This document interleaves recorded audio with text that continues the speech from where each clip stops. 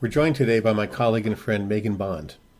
Megan is the chair of the DFL Environmental Caucus and has considerable experience and knowledge pertaining to the environmental movement in general, environmental issues in Minnesota, and in particular, issues that are most relevant in her own front yard in the far northern reaches of the North Star State. Megan is a lawyer and she lives in International Falls up on the Canadian border. Megan, welcome to the podcast. I want to know, how did you originally get into the environmental movement to begin with? So it kind of happened by happenstance, just an internship I fell into through, friend back in high school and college, working for the Las Vegas Valley Water District and Southern Nevada Water Authority. And it was really just during when we had this horrible population boom. I don't want to say the population boom was horrible, but we had a big population boom that led to like an extreme use of water in the Colorado River and the Colorado River Basin, and just how the Colorado River was allocated. So if you have been paying attention, it's all over, international news. Lake Mead, which was the world's largest man-made lake for a long time, is now dry. It's like a river, right? It's like a creek in some areas, I feel like. And even just the past few years, it's just gotten worse and worse. Um, so I really kind of worked on like that, which was, like I said, was more on the internship avenue, but it really just did get me into the public policy end of the environmental movement. And then just wherever I've been, I kind of found myself into it, whether it was Southern California or here or in Minnesota. Well, right now I'm in Las Vegas, so I say here in Oh, Nevada. here in Las Vegas now. Yeah, Okay. yeah, I'm visiting some family. And then so whether it's been here in Las Vegas or out in California when I lived there, and then when I moved up to Minnesota, a couple of years into law school, I just found myself getting back involved in it too. I was on the Environmental Law Society for all three, board of the Environmental Law Society for all 3 years of law school. And then I kind of, and like you were talking about, like science-based everything, my actual educational background is actually in healthcare administration, healthcare policy. That's what I did in undergrad and focused in law school and when I was doing my master's degree too. And so that's another science overlap. And then the environmental movement, healthcare brings a lot of the public health issues into play too. So Mhm. that's been a big passion of mine when dealing with like clean air. And Mhm. then when I started getting involved at the DFL, it just kind of naturally was a fit. And um, I'd known some people that are involved in our caucus and on our board from prior nonprofits and activism work I'd done with the environmental movement in Minnesota, like when I was working for Voyageurs National Park Association and doing some work with Friends of the Boundary Waters was a good ally of ours, and MCEA, Minnesota Center for Environmental Advocacy. Um, so basically, when I was with Voyageurs, which is now Voyageurs Conservancy, really started falling into that, meeting a lot of allies, including Kristen Larson, who's on our board. So I've known Kristen for a long time, Mhm. and Lawrence and Sandy Sandoval too. Okay. Now, this is an international podcast. In that way, I Okay. think we have at least one listener in Australia. Wow. And so I just want to, I want to add some information. The DFL, Minnesota is a state.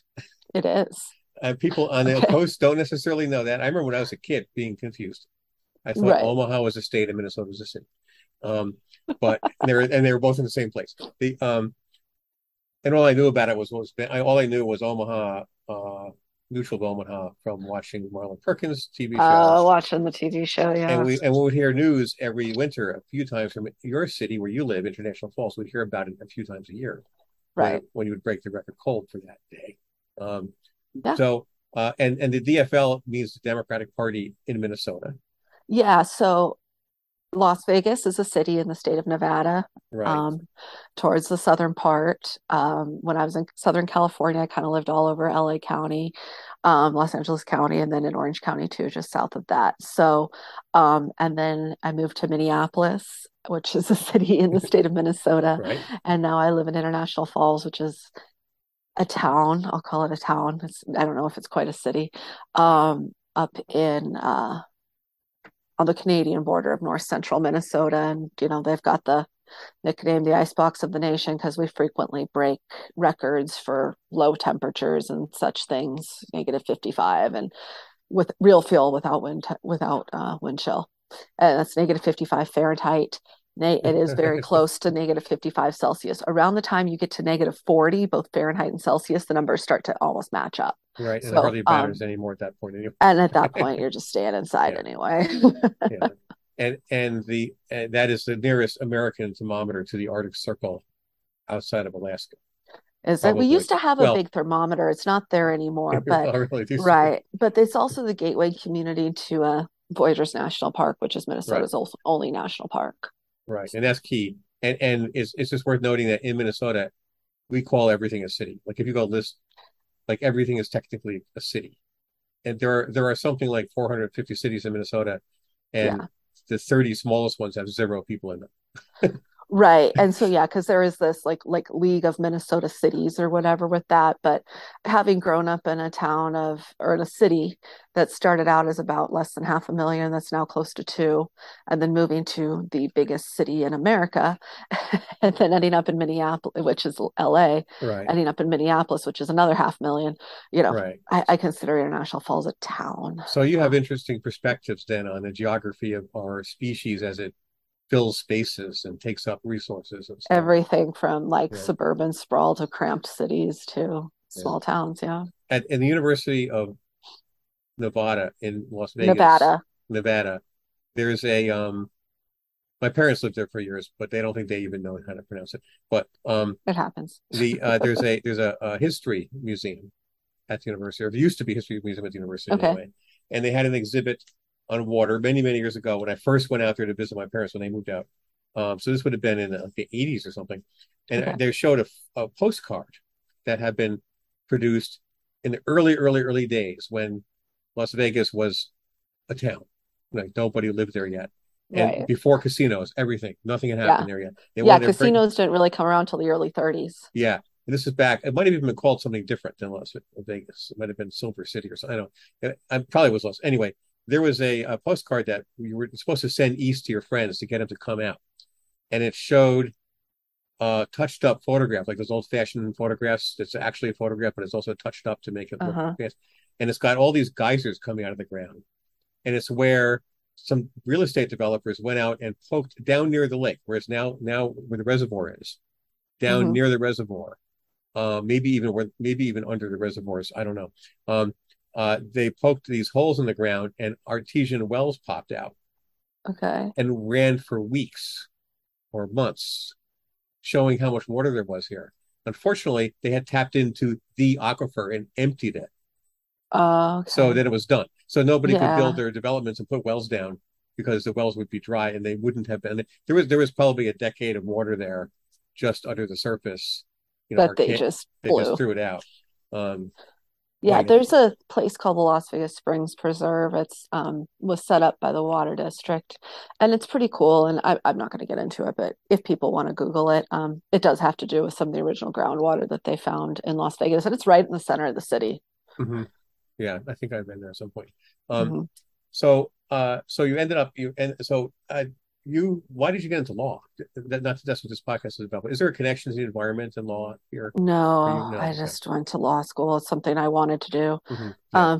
As you're making career choices when you're younger, it's kind of where I was headed and thought so for probably since middle school. And of course, you waver and not, but eventually going all the way through college, it was decided that that's what I wanted to do was go to law school, and then took a few years off after college, and worked, and then went to law school. That was just a career path I chose a long time ago. hmm Yeah. So there must not be a lot of lawyers in International Falls. There's a handful of us. Handful, yeah. There's I think like four practicing full time and a couple practicing part time, and then the judge and the county attorney and the assistant county attorney. Is International Falls a county seat? Yes. Okay. So that helps you because you kind of And live near the county seat. right. Well, and it's interesting about Coochin County is that's where the county International Falls is in, is it's two-thirds wetlands. Hmm So trying to build and expand is difficult. And it's Coochin's actually the second largest county in the state of Minnesota, next to St. Louis, which is the county right next door. That's like where the Mesabi Iron Range, most of the Boundary Waters, Canoe Area Wilderness, and then City of Duluth. hmm Um, are in St. Louis County, and that's like the biggest county, I think, east of the Mississippi River as well. Yeah. So it's pretty big, but it's two-thirds wetlands, and it's only about 13,000, excuse me, God, not 13 million. We don't even have that people, some 13,000 people that live there. So it's rural. And can you explain to our listeners what the Boundary Waters is? So back in the 60s and 70s, there was an advocacy group. And so in the Superior National Forest, which is a huge national forest in northern Minnesota, they developed a chunk of it. They took about 1 million acres and about just made it complete wilderness area. And so it's known as a recreation area, but you can't take a motorboat in there. So everybody goes in there by canoe or kayak, typically canoes. And there's just like, I don't even know how many lakes. I say there's like 100, but I don't honestly couldn't tell you the exact number of lakes. And they just canoe around in Portage and camp. And they're pretty strict on mechanical stuff. You can't have a bicycle. Well, I Mhm. think you can have a bicycle in certain parts of it, but there's a group that really advocates for a lot of the hiking there. But um, it's just a complete wilderness area. You don't have cell phone service, and it's just nice to get out there and quiet and camp. And then right above it is Quetico, which is the Canadian version of it, and you're going to see even fewer campsites and people and stuff. So it's really, and then to the west of it is Voyageurs National Park. And so you're going to see a lot of the same flora and fauna, rocks and stuff like that as you see in the Boundary Waters. But instead of having like 100 little lakes, we have five big ones. And Mhm. then several little lakes on the interior. But when I say several, I think there's like seven Mhm. on the Yeah, interior peninsula. And the interior peninsula, the Kabetogama Peninsula, is what they call proposed wilderness area. mhm. So it's treated like wilderness area, like the Boundary Waters. Okay.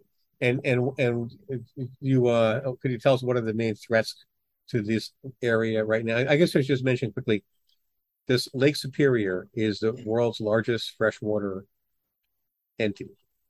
Yes, there it And is the world's yeah, the top five are the United States Great Lakes. Well, the and United it States and Canadian Great yeah, Lakes. it's biggest of the Great Lakes. It's the deepest, coldest, cleanest, biggest, and wettest of the Great Lakes. You keep mentioning that the area in your county is wetland, most of it, or a lot of it. Yeah, yeah, That's actually true to some extent in much of Minnesota. The southern part, yeah. not so much, but much of Minnesota is. But when I worked in the rainforest with the FAA pygmies, I made a couple of Hmm. discoveries, but one of them was that the pathways they took, although they're perfectly straight paths and they don't seem to do anything winding around, they strategically avoid almost all wetlands Yeah, to avoid having to walk through a marsh. And also, they're kind of dangerous for other reasons. Like there literally is quicksand there, like in the old Tarzan movies. yeah, That part's real. You can fall right. into a hole, Oh, have the a hard never time ending getting out. story. That was the saddest thing You can ever. get out. It's not so bad. But what they if you went off trail in the interior forest, you go walk into a wetland within 300 meters. Right. Okay. And that's actually true of Minnesota. If you are people drive along, there's pine trees and spruce trees and maple trees, and you think it's all nice woodlands. But if you leave the road in any of the northern counties, you find yourself in a mire or a swamp or a wetland Hmm. pretty Very much right much so. away. As Yeah, if you got past a ditch, which is next to the road. Um, yeah, so that whole area is all this water, yeah. and all that water that's in Lake Superior goes through that land on the way to Lake Superior through dozens of rivers that flow over the edge, right? Right. In the St. Louis County, in the St. Louis River watershed, that's true.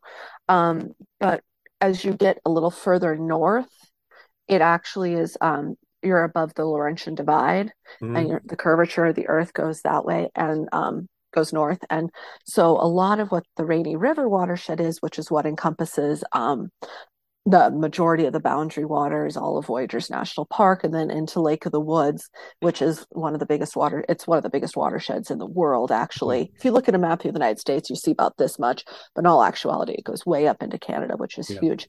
And eventually it flows into Lake of the Woods and then up the river into Lake Winnipeg, and it'll eventually end up in the Hudson Bay and the Arctic Ocean. It's the water, that's where we are. right. So that's a huge amount. And Yeah, then it's if a huge and amount. there's a little area, well, on the rest of the state flows into the upper is the upper Mississippi. Is the upper Mississippi or the Lake Superior watershed, Yeah. yeah. So And yeah. then So there's some point in the state where if you dump some water in the ground, it could go to the Arctic, it could go to the Gulf of Mexico, or it could go to the Atlantic. yeah, Exactly. Yeah. Yeah. It's right kind of, and it's in St. Louis County, just north of the Mesabi Iron Is it? Range. Okay. Mhm. So this is an area where when we do things, when we humans do things that are messy, we have a chance of ruining just a huge percentage of the world's Yeah, a water. huge percentage of it. Yeah. Right. So what are the threats up there? Okay, well, there's a few. I know the one you want to get to is a big one, but I'll touch on some small ones first. You know, first and foremost, we're having huge global warming issues up here, climate change. With the fish are swimming deeper because the water temperature is warming, which is going to be terrible, and it's going to deplete the fish supply, which is a huge part of recreation up here. Um, and then that's causing some really toxic algae blooms as well. So those are huge threats to the area, just based on the larger picture of climate change that's really drastically changing the scope of where we are. Another one that's coming up right now is a huge project that there's two, now there's three, four that they're trying to propose throughout the state, but the two that are big is they're these sulfide mining, copper nickel sulfide mining projects. And basically, we have a huge supply in what's known as the Duluth complex, which goes way far south, even south of Lake Superior. And that's what they want to tap into with what's called the PolyMet NorthMet project. And then in the Rainy River watershed, which is just to the next one, and that's the one that's above the Laurentian Divide, and that encompasses most of the boundary waters and all of Voyageurs National Park, it is, excuse me, it's called Twin Metals. And that's the same kind of project. The mineral deposits there, I don't think are as rich as they are in the Duluth complex, or even if they are rich, that they're just not as big as they are in the Duluth complex. And I'm gonna just say to Google or look up Duluth complex. Mm. So because just for the sake of time, um, and they want to tap into these two things. Problem is, it's never been done safely, and there have been just some really disastrous results from it. And we can just start with some of the bad actors, as they're called. And that's the fact that Polymet is actually owned by a company called Glencore out of Switzerland, which has just a horrible reputation for just going into small villages, having human rights violations, and just tearing up their villages and stuff like that. And we're talking, South America, Africa, Russia, China, places that don't have any environmental protections in their countries for a wide variety of reasons. And then the other company is that's doing the that wants to do the Twin Metals project is Antofagasta, and they're out of Chile. They have a similar reputation to Glencore when it comes to things like that. They're two separate mines. Twin Metals wants to be a below ground mine and do they don't want to have a pit for their tailings. They want to do a pile. And then Polymet's going to be an above ground mine, kind of more the similar ones that you see as iron ore mines, taconite mines. And they want to have a pit for their tailings, a tailings basin. So it's two watersheds, two projects, but one similar threat. That's a big one that's happening right now. That's been working on it. And the thing is, and these are interesting projects. You can look up the Mount Poly outside of Vancouver. That was just a horrendous project. It's still that they've managed to get it back up and operational a little bit, but the groundwater there is just completely destroyed. People can't have wells or anything like that for potable water. And then in Brazil, a few years ago, the dam collapsed, and it's the same dam that they want to put in as the Polymet project. And that dam collapse, I think, was responsible for the loss of about 240 lives. Mm-hmm. So these are big threats up there right now. Fortunately, a lot of the environmental advocates have just been amazing between Friends of the Boundary Waters groups, the Minnesota Center for Environmental Advocacy, Water Legacy. A few other groups have really been just really stepping up and taking the lead. Duluth for Clean Water is another one on the litigation and stuff on these. Trying to fight the permitting, trying to fight the environmental assessment, environmental impact statement that had to be done. in order to get the Polymet project and then the permits. And as it turns out, there's quite a few scandals that came out of the State Department of Natural Resources, excuse me, in issuing some of these permits. And so that's been really tied up in litigation. They've been doing a very successful job of getting several of those permits overturned as they're going through the court system.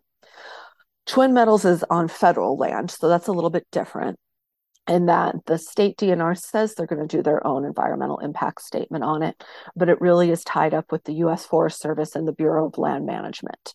Bureau of Land Management's within the Department of Interior, U.S. Forest Service is within the Department of Agriculture. So what's been good about that one is with the changeover in presidential administrations recently, at the end of the Obama administration, they revoked their lease renewals, which they should have been done long ago. They should have never renewed. And then the Trump administration promptly reinstated them. And the Biden administration has gone back and taken them away. And they're through a 2-year environmental assessment, peer review environmental assessment that the Trump administration had canceled. So that is kind of the situation in a nutshell. And in broad pictures. And so, yeah, we've been working on those for, what year is it, 2022? Yeah. 14 years. Different organizations have been working on these projects and trying to really, stop them before they start. Excellent summary. I actually learned from that summary some things. And, you and I are both members of you were the chair of the DFL Environmental Caucus, which does environmental advocacy within the Democratic Party within Minnesota.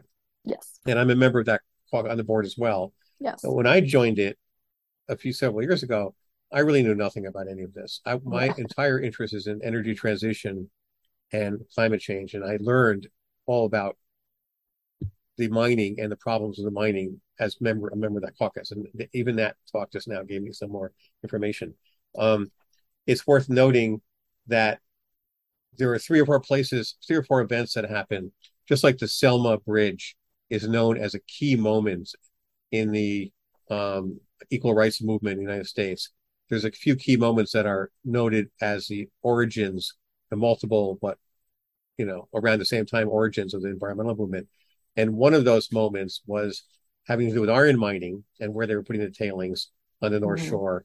Mm-hmm. So mining in Minnesota has been a driving force in the environmental movement in the past since it started. And it still is, because there is a lot of, with the tailings basins and things that go out and they're affluent discharge, a lot of permits are required that too. And you can look up TMDL, the total daily maximum load, as well as some other discharges that go into that. The thing is, we have some native wild rice up here. It's a type of rice. It's very good if you ever eat it. You need some salt though; it's pretty bland, but it works really well. It's got a really nice nutty flavor though. It's got a really nice nutty flavor, but just add some salt and you can cook it with so many things. It's so good. Yeah. And it's good for you. And it was really sacred to the Native American population up here in the Ojibways. And right now, a lot of these wild rice that grows in our lakes up here isn't safe to eat because of a lot of the discharge is not being monitored or enforced in a lot of these iron ore mines. Yeah. Having said that, it is iron ore mining, which really boomed up here during World War II, and a lot of people consider the Mesabi Iron Range to have been a huge savior to World War II because of the fact that so many people were able to work in the factory and really increase the equipment for our military forces during World War II. But it's been a boom and bust industry, and Nevada is a mining state as well, mostly silver and other types of ore. And I mean, just drive through the Western United States, and not just Nevada, but you can find it in Arizona and California too. These boom towns are now tourist attractions because they'd come, they'd extract everything out, and they'd leave. Right.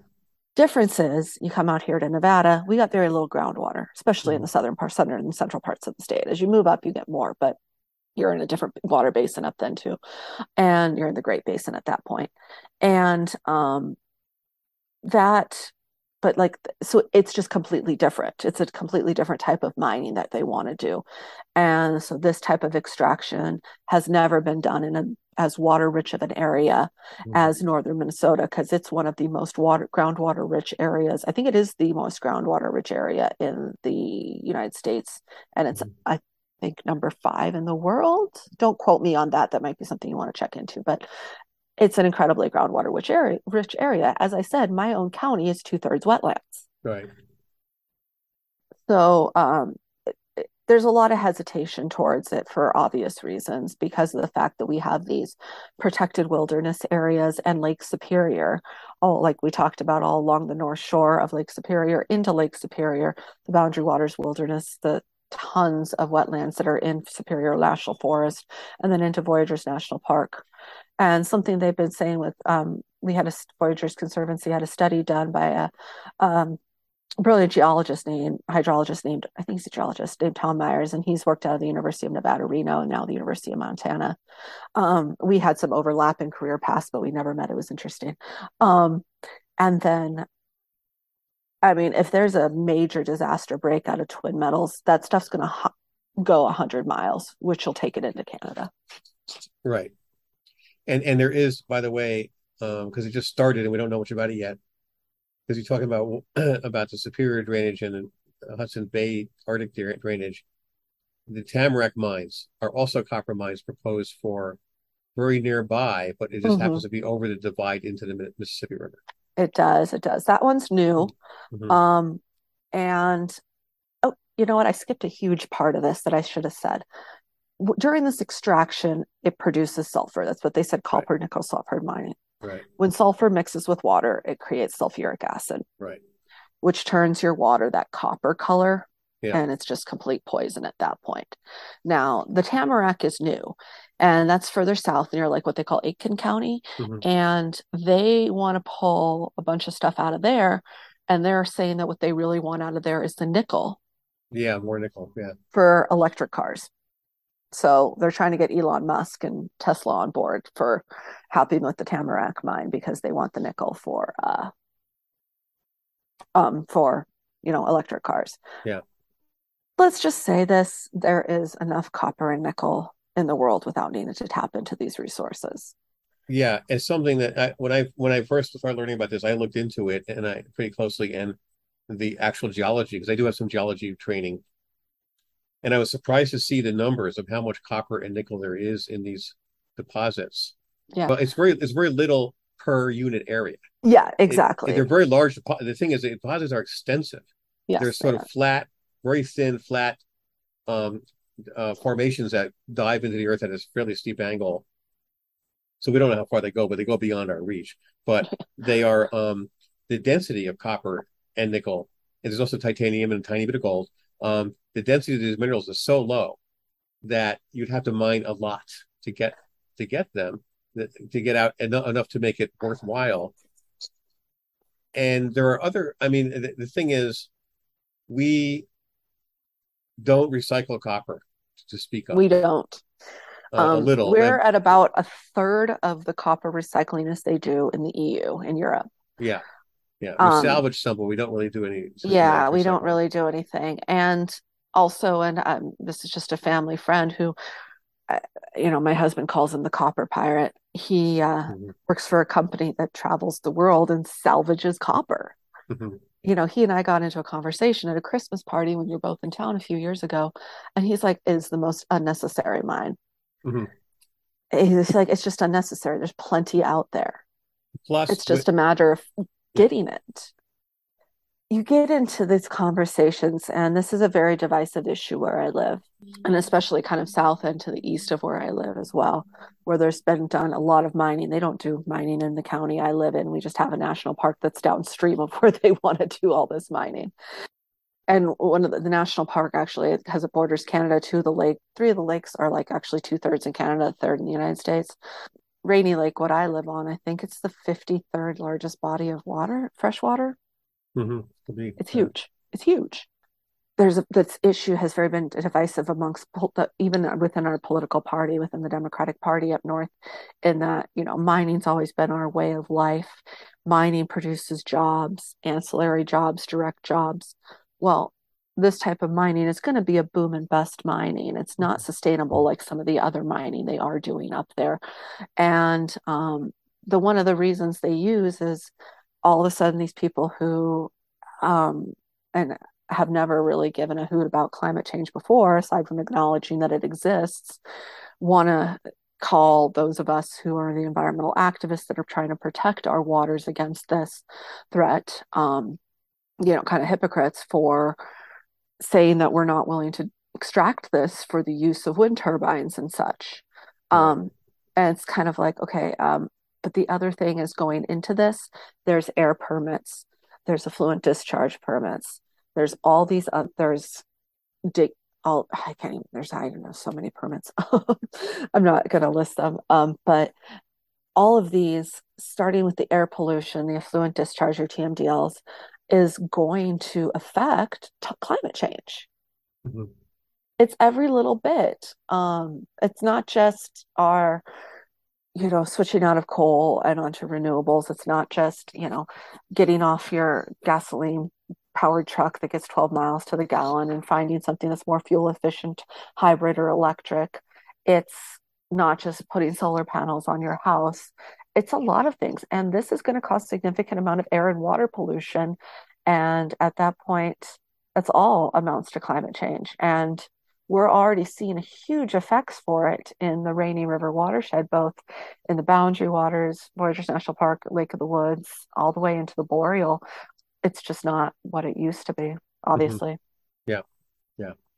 So it sounds, I think that people can be a little hopeful that with recent, at least for the next few years, we might be seeing more. There's been successes in fighting the copper mining, and we may see that developing further. What are any other environmental issues that you are concerned with statewide, in particular up where you live? Up where I live, both the Boundary Waters and Voyageurs National Park are what they call Class 1 Clean Air Act areas, meaning we're supposed to have pristine visibility. Okay. Now, we would love to have that all over the world, right? Ideally. Mm-hmm. But what we get is regional haze, and it comes from a couple of coal-fired power plants, Clay Boswell and Sherco, and one of the mines on the North Shore. We've tried because the prevailing wind, it doesn't matter. And so we're trying to get that done and then it's a twofer in the fact that we can get that shut down, get those coal plants shut down and start moving to renewables. Mm-hmm. And I don't want to say let's shut down power plants, put people out of their jobs, anything like that. But at the same time, we need to make that shift and we need to start making that shift quickly. So that's affecting air quality up here. We've been in litigation of it before and that was not successful, but every now and then we keep trying. Some of the other threats that I have, it's because, and once again, this is just talking about where we're at, is aquatic invasive species. Mm-hmm. We don't really have a lot up here, and we try to keep that out there. And we recently found zebra mussels in the Black Bay area of Rainy Lake, and we're trying to keep them out of everywhere else. But I mean, once they're there, it's inevitable. But not only is it just dangerous for your health, but they eat all those good stuff in the water, and all of a sudden, oh, we have wonderful water clarity. Well, no, that's because the zebra mussels have been eating all the good stuff, which is really detrimental to fish health. Mm-hmm. And fishing is a major recreational activity up there. And all of this starts to add with climate change, the warming of the water, like I said. The warming of the water is causing fish to swim deeper and deeper and deeper, which is causing them to breed less, which is causing effects to the tourism in the area and just the fish health in general. Because it's not just tourism that does it. There's, Native Americans and they're called First Nations in Canada, that have the ability to net and make a huge profit off that. So a lot of times when you're eating your genuine Minnesota walleye at your restaurant, which you get everywhere, guess where it comes from? And up there, and not just up here, but Red Lake and Lake of the Woods and some other places. The other thing we're seeing is, like I mentioned at the beginning, are these these toxic algae blooms. Mm-hmm. And oh God, I have pictures of them just being disgusting. I mean, the water is just green and it's bubbling and it's just washing up onto shore and it's awful. And it's toxic. I mean, it'll kill your dog if your dog drinks it. It makes, I don't want to just say recreation impossible, but just a variety of things. Nobody wants to be in that water. you see it, and they're doing more studies, and it's a lot of the studies you're going to see are coming out of Lake of the Woods, which is good because it's the same watershed. They have similar problems, just a different lake. And a lot of the National Park Service scientists are really concentrating on this too. And, just looking at what it is and what causes it. Now, what can we do to stop it? Obviously, we need to address climate change on a larger level, like you're talking about with energy Mhm. usage, um, which is a big deal. There's so many up there. Where do I keep going? Electric cars and transportation, just being so rural, it's not a big possibility for us to own electric cars, which I think a lot of people would if they could. So it would be really great to see a lot of those electric cars getting better mileage and not needing charging. Yeah, I think that we're seeing progress there. For one thing, We are definitely. yeah, I was talking to some engineers in an MN 350 event about the cold weather conditions. And the Yeah. engineer said, if you, we were talking about trucks, we were talking about small school buses and service vehicles for use, well, things like whatever, even ambulances, but things like public works vehicles, Right. cherry pickers, and that kind of thing. They make the framework for those things, and their entire customer right now. Their only customer right now is Sacramento, which is transferring every single thing over to these vehicles right now, as Hmm. California generally is doing. Yeah, they Um, are 2030. What is it? yeah, 2035 is their goal to stop yeah, having gasoline powered vehicles. right. So I said, what happens if you're in Duluth and you want electric buses and it gets cold up there? And they said, well, we just design it to work there. How do you do Yeah. that? Well, there's a battery that takes 10% of your energy, so you get 10% less energy, and it heats itself. So you Right. just put that battery in instead of the other batteries. So there are solutions to these things. And I noticed that, we have a friend in common that we worked with, a company that does solar. Native Robert American, Robert Blake. Robert Blake. So Robert Blake got this grant, and basically, let's say you live on the Red Lake Reservation or Leech Lake Reservation or any other northern reservations, and you're a Native American. Where do you want to go in your car? So they sort of Right. do a survey. Where are you going to go? Well, you're going to go to the Twin Cities, maybe. You're also going to go to Duluth and in various other places. So they made a Hmm. map and said, we're putting charging stations so that you can do that. So that's not Well, going to and be International that's Falls exactly, but it no. won't take much more to get them up there. We're going to have the charging stations everywhere soon Right.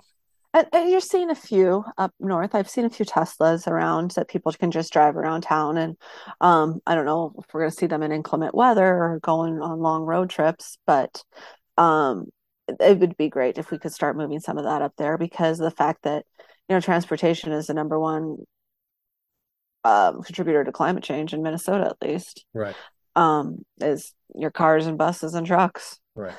So one of the other ones, and then let's just talk about some of the other. I mean, this summer we had a horrible flood. It was a once in a century flood that things happen. But You at got the end you of the got day, personally flooded on that, didn't you? I had, yeah, this will tell you how much groundwater we have. I'll get there. We had a horrible, horrible rainstorm where we got 7 inches of rain, which up north in the rainforest is a lot, but it happens from time to time. But it happened so early in the season that the ground was still frozen. Mm. And then, just a series of unfortunate events post that led to the worst flood the area's ever seen in recorded history. But let's just face it, it's the worst it's ever seen with climate change happening. I'm not going to say that, 200 years ago when we weren't recording this stuff that it didn't happen, but I'm going to just wager a guess. Um, and this just goes to show you how much groundwater is have. We were able to keep, I live on the lake, Rainy Lake. We were able to keep the lake out of our house because we're on pretty flat ground and we're not even on the floodplain. But the groundwater table was so high that that's what came into our house Mm-hmm. from the melting ground and the rainstorm is that's what came into my house. So there was like three little mini rivers just getting into my house from all kinds of directions. Mm-hmm. And because the groundwater was officially higher than my house, and water always wants to search for the lowest place. Right. And so, I mean, that's just how much groundwater we have. Yeah, that's Is bad. it? Yeah. And as I recall, it took weeks for that water to go away, or It, months or yeah, weeks, they a said long it time. took it. Yeah, let's see. It started rising probably in a weird way in mid-May. And I'm like, wow, this is really high. It hit its apex probably in mid-June. And it was when at the end of July, when the water levels start usually start going down, it was at the highest of what we call the rule curve. Okay. Um, That's so so when people think about a flood, like Duluth had a really bad flood a few years ago that hit the zoo and marshed all the animals out and stuff. But that was a thing that happened, and then a few days later, it was gone. The damage was there. I think most people yeah, think of a flood as working like that. This flood took a month and a half to go up and a month and a half to go down. it was our slowest. It's probably like one of the slowest moving natural disasters you could think of. Yeah, that's Yeah, that's just and amazing. yeah, I mean, there's people that are going to be dealing with property damage for a long time with this. And I always say a long time, probably a couple of years. Yeah, But, I mean, ours, we're getting together pretty good and we're figuring it out how to deal with it for the next time it happens. And that's the same thing as I'm not saying if this is happening again, I'm saying the yeah, next time it happens, because yeah. this is one of the major effects of climate change is these extreme weather events. And we're seeing, you know, warm winter. It's either a horribly warm winter or horribly cold winter. Mhm. And, there's no in between. There's never like a nice normal winter where, yeah, we have a few weeks of where it's really, really cold. And then we get a little January thaw. But, you know, it, it's just worse than normal. Yeah, And there's years we barely see any snow. And there's a lot of people that want to do a lot of winter recreation. It's getting so bad that normally they could do it closer to home, mhm. down in southern Minnesota. Not anymore. Not anymore. They're all coming up here because we have snow. It's like our Minnesota, our famous Minnesota meteorologist Paul Douglas calls it weather whiplash. So there used to be a pretty big fishing contest on Big Lake, which is down here near Yep, Elk I know River. Big Lake. Yep, Yeah, that fishing contest has not been run for 5 years. They permanently canceled it. I understand they canceled the eel pout contest. they did. They canceled the EPOW burbot contest on Leech Lake, which is near Walker, Minnesota. It's a Yeah, cute town. They canceled it initially because of COVID. The first year right, was they right. canceled it was because of the pandemic and being close to each other.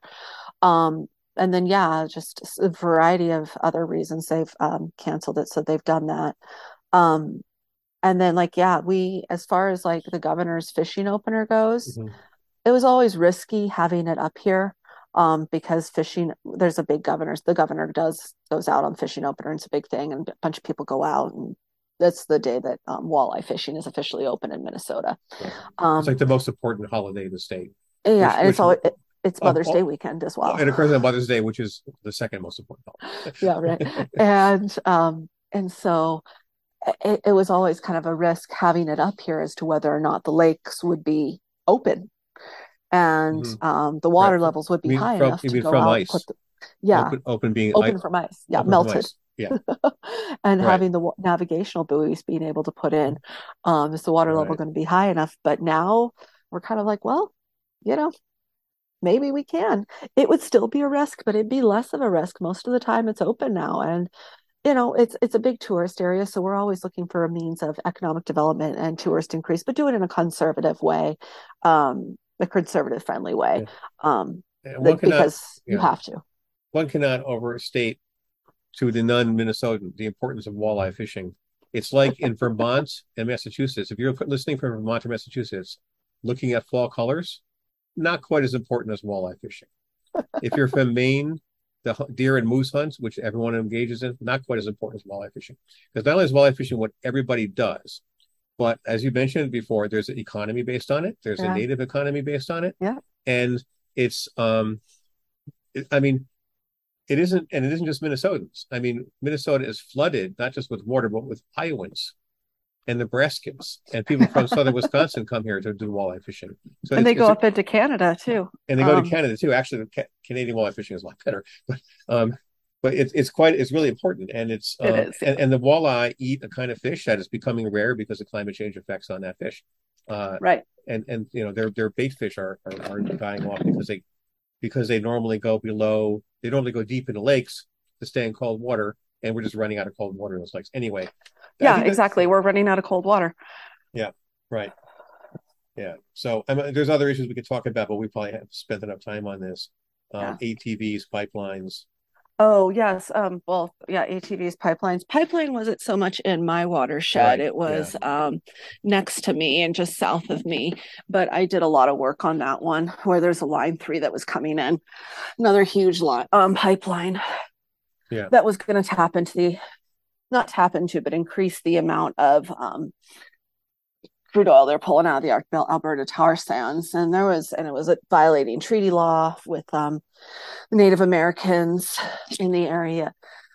And they wouldn't settle. So there was a lot of people out there doing the right thing and protesting. And I work as a defense attorney doing a lot of public interest law. So I typically work with a lot of mentally ill and chemically dependent people. I had the good fortune of representing 37 of these water protectors last year in court, and I had one of the only acquittals Wow. in trial. There was a couple, what they call, you can look it up, motions for directed verdicts or judgments notwithstanding the verdict, or motions for directed verdict that you put on after the state puts on its case. So the defense doesn't have to because they say the state hasn't met their burden. So there was 2 or 3 of those. And then I didn't go that route. I saw the trial all the way through and had an acquittal on a public nuisance charge. So, Great.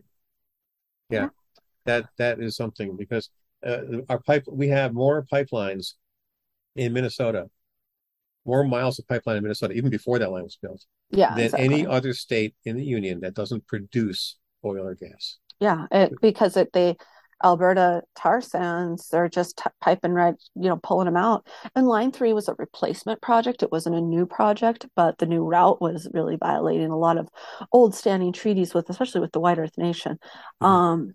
that were that this rerouting of it, and all it did was increase the amount of oil that they could pull out of it by, I think, is it 25% or 75%? It was a lot. Yeah, it was close to doubling. Yeah, something like Yeah. that. And yeah, Yeah. I had a route that drove me past the pipeline construction, Oh, and it was a mess. it's a replacement, but it's not a replacement in situ. It's a different. Yeah, Most of and it's in a that's the different thing is, location. yeah. Aside from the northern part of it, right, that comes in from the Canadian border, a lot of it was in a different location.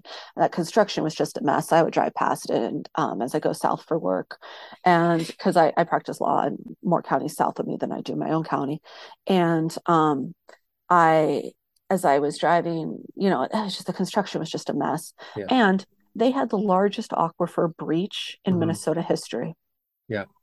As they put the And I'll pipeline tell you, through. Yeah. there was a lot of politicians from out of the area that weren't really in this whole mining fight, pipeline fight from up here in the area with the same thing of this union jobs versus, or Right. just jobs in general versus protecting the environment and which, whatever, um, that were like, oh yeah, I know it seems like a great opportunity, yada, yada, yada. Last summer happened, summer of 2021 happened. Yeah, Mhm. a lot of them were singing a different tune.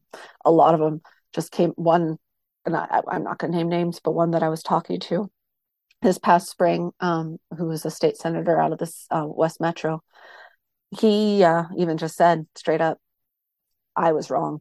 Mhm. After seeing what happened last summer, you were right, I was wrong. Yeah. Pipelines in Minnesota, more jobs for people from Texas. And that's it, is they were all coming up from Texas and New Orleans because this is what they do. Right. This is their specialty. There There's a was very few little local jobs made out of this. there was a time in the past. I'm actually doing a writing project right now that overlaps with the Lovecraft's Call of Cthulhu stories, like a rewrite of that. Uh-huh. And in those days, maybe you don't know the story, but one of the things that happens in that early, the origin of horror, the genre, is from Hmm. this story he wrote. And in the story, young men go off to sea. That's what they did in those days, Right. whaling or shipping. And one of the boats gets eaten by a monster, right? That's why it's a horror story. These days, young men go off to frack or to build pipelines.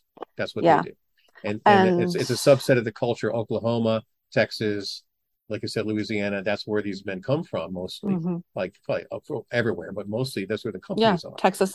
Most of the ones that came up from and that were working on the Line 3 project last year came from Louisiana and Texas. Okay, yeah, And I mean, just like let's with the fracking go down to Oklahoma. There's never been earthquakes in Oklahoma before they started fracking there. right. That's exactly. I Yeah, mean, there was earthquakes in California. I grew up in, or not, I mean, grew up in Nevada, so we'd get the little bit of the earthquakes and some of the aftershocks. But I mean, I spent like 10 years of my adult life in Southern California. We had earthquakes out there because we're on fault lines, right. you know. Um, they're not on fault lines Yeah. in Oklahoma. It's just crazy. So, I mean, we don't need to pull more oil out of the ground. And it's been a big argument with people. And some of them eventually they just start proving my point Mhm. of saying, well, there's a lot of weird weather events that have just been happening more and more the past like 10 years. I'm like, Yeah. yes, I know. I'm well aware it's not just weird and it's not like a coincidence that it's been the past 10 years. Right. Yeah.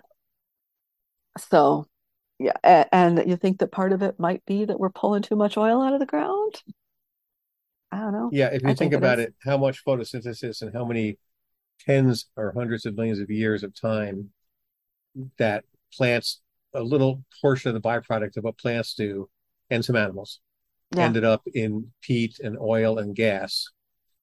And we are taking it out at a rate that's like 1,000 times, 10,000 times faster, Right. maybe. Well, Megan, thanks. This has been a great conversation. It has, great. Thank you. Yeah, it's been great working with you on the Environmental Caucus, and thanks for all the work you're doing to help save our planet, our water, and our state. This is Mike Hobbrick, and I'm going to talk to Greg Bladen about the Reserve Mining Company case along the North Shore. I just had a long conversation with Megan Bond. If things go as we expect, listeners to this podcast have heard that conversation already. And now we're moving on to the next topic. And I talked to Megan, we talked a lot about mining in northern Minnesota. And although we made reference to the earlier iron mining and its importance in the development of the environmental movement, we mainly focused on copper nickel sulfide mining, which isn't being done now, but it's being threatened to be done in northern Minnesota. And we talked a lot about that. But you have been researching the Reserve Mining Company Right. incidents. Why don't you tell us what's that about? Well, I'll just give you a little bit of background because you referenced the iron mines. Yeah. But originally, there were three main iron ranges in northeastern Minnesota. There was the Vermilion Range, the Cuyuna Range, and the Mesabi Range. And they started mining iron in Minnesota in the 1870s, and a lot of the steel for the United States came from the Upper Peninsula of Michigan and in the Iron Range in Minnesota. By the 1950s, though, iron was running out in the Iron Range. High quality iron ore that came out of the Vermilion Range had been taken. In the Mesabi Range, there was still quite a bit of iron, but it was tied up in a type of ore called taconite, which is a low grade iron ore. It's not as easy to extract. And so the process for extracting iron from taconite, since it's about 30 to 35% iron and the rest is rock, uh, is to crush it up in really fine dust and take these huge magnets. And then the magnets would take the dust that was iron, and then they would have to do something to dispose of the taconite. These are called tailings because that was pretty much what was left over. It was like the tail end of the process. And in the 1950s, the Reserve Mining Company was a joint venture of three different large iron mine companies. And so what they had decided to do with the tailings was basically to take them down, and they built this new town called Silver Bay, which is just north of Duluth, probably about 30 miles. And they built this really long chute. And if you drive along the North Shore Drive, when you get to Silver Bay, you'll see this big long chute coming from a hill at the top of town over towards Lake Superior. And from this is where they would take and they would run all the tailings. They would just shoot it straight down into the lake. And in the 1950s, everybody thought this was great because it was a way to preserve jobs in the Mesabi Range, so that the miners that had lost their positions at the Vermilion Range and at the Cuyuna Range, they could move and they could start mining and feed their families. Because this was the main industry in northeastern Minnesota. I mean, there was fishing and camping and hiking and stuff like that, but this is kind of what paid the bills, paid the taxes and all that. So it's really a vital industry. And so it seemed like a good deal for everybody. But then in the early 1960s, there had been like a really great herring fishery in Lake Superior. because they were small fish. They would also feed other fish like lake trout and some of the other things that we would feed. We would fish, as in the resorts, and also commercial fisheries would take the larger fish. But they were starting to see that the hauls were getting smaller and smaller, and started investigating. And scientists were taking a look down into the area around Silver Bay to see if they could determine what happened. And then the bottom of the lake, they were seeing coatings of materials from the tailings that were preventing the herring from hatching. And so it was killing the herring fishery. And so they started taking their concerns, and it was a classic environmentalist versus the town type of situation where the environmentalists kind of considered wackos that were trying to tell them how to run their lives, and they needed to have their jobs and all that stuff. And so the environmentalists that were raising concern and the fishermen that were raising concerns about what the environmental effects of the tailings were not getting very far until they brought in some people to do water testing to see if there was anything in the water. And they discovered that there was a form of asbestos that was in the water. And so it must have been an element that is the rock, and this part of the rock in the taconite. The thing about it is that back then, Duluth and Superior, which are two large cities right at the very western corner or peak of Lake Superior, for the water supply for the city, drinking water, and what they would take in for laundry and all that kind of stuff, that was coming directly from the lake. It wasn't processed. They didn't have like a water cleaning system like we do in our modern municipal water systems. And so if you open up the tap, the water that had been taken up into the tower and that was dropped down into the line to give you water pressure, it was just coming through the lake. And so they discovered that there was asbestos in the water. Well, this was also at the time that we knew that there was asbestos can cause different types of cancer.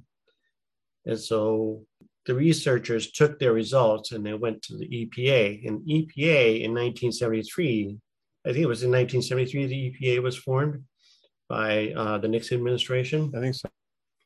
And so they took the results to the EPA, and the EPA went to the Reserve Mining Company and said, well, you're going to give cancer to everybody in Duluth and Superior if you don't find a way to dispose of the tailings a different way.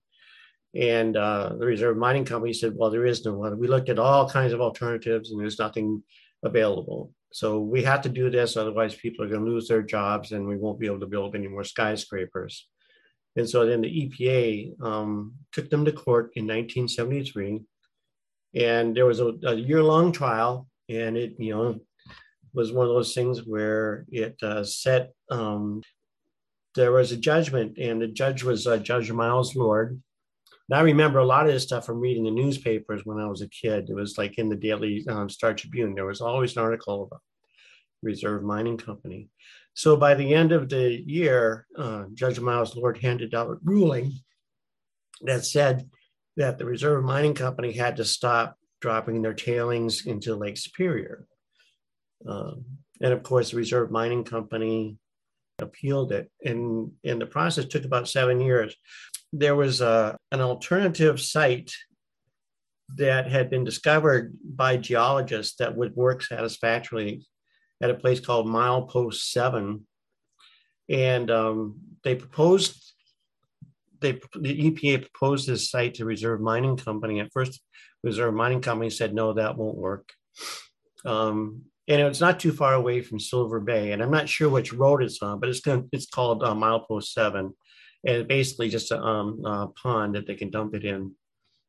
And in 1980, it was finally ruled that this was a satisfactory solution. And both the Reserve Mining Company and the EPA agreed that they could, instead of dropping the tailings into Lake Superior, they put them in at Milepost 7.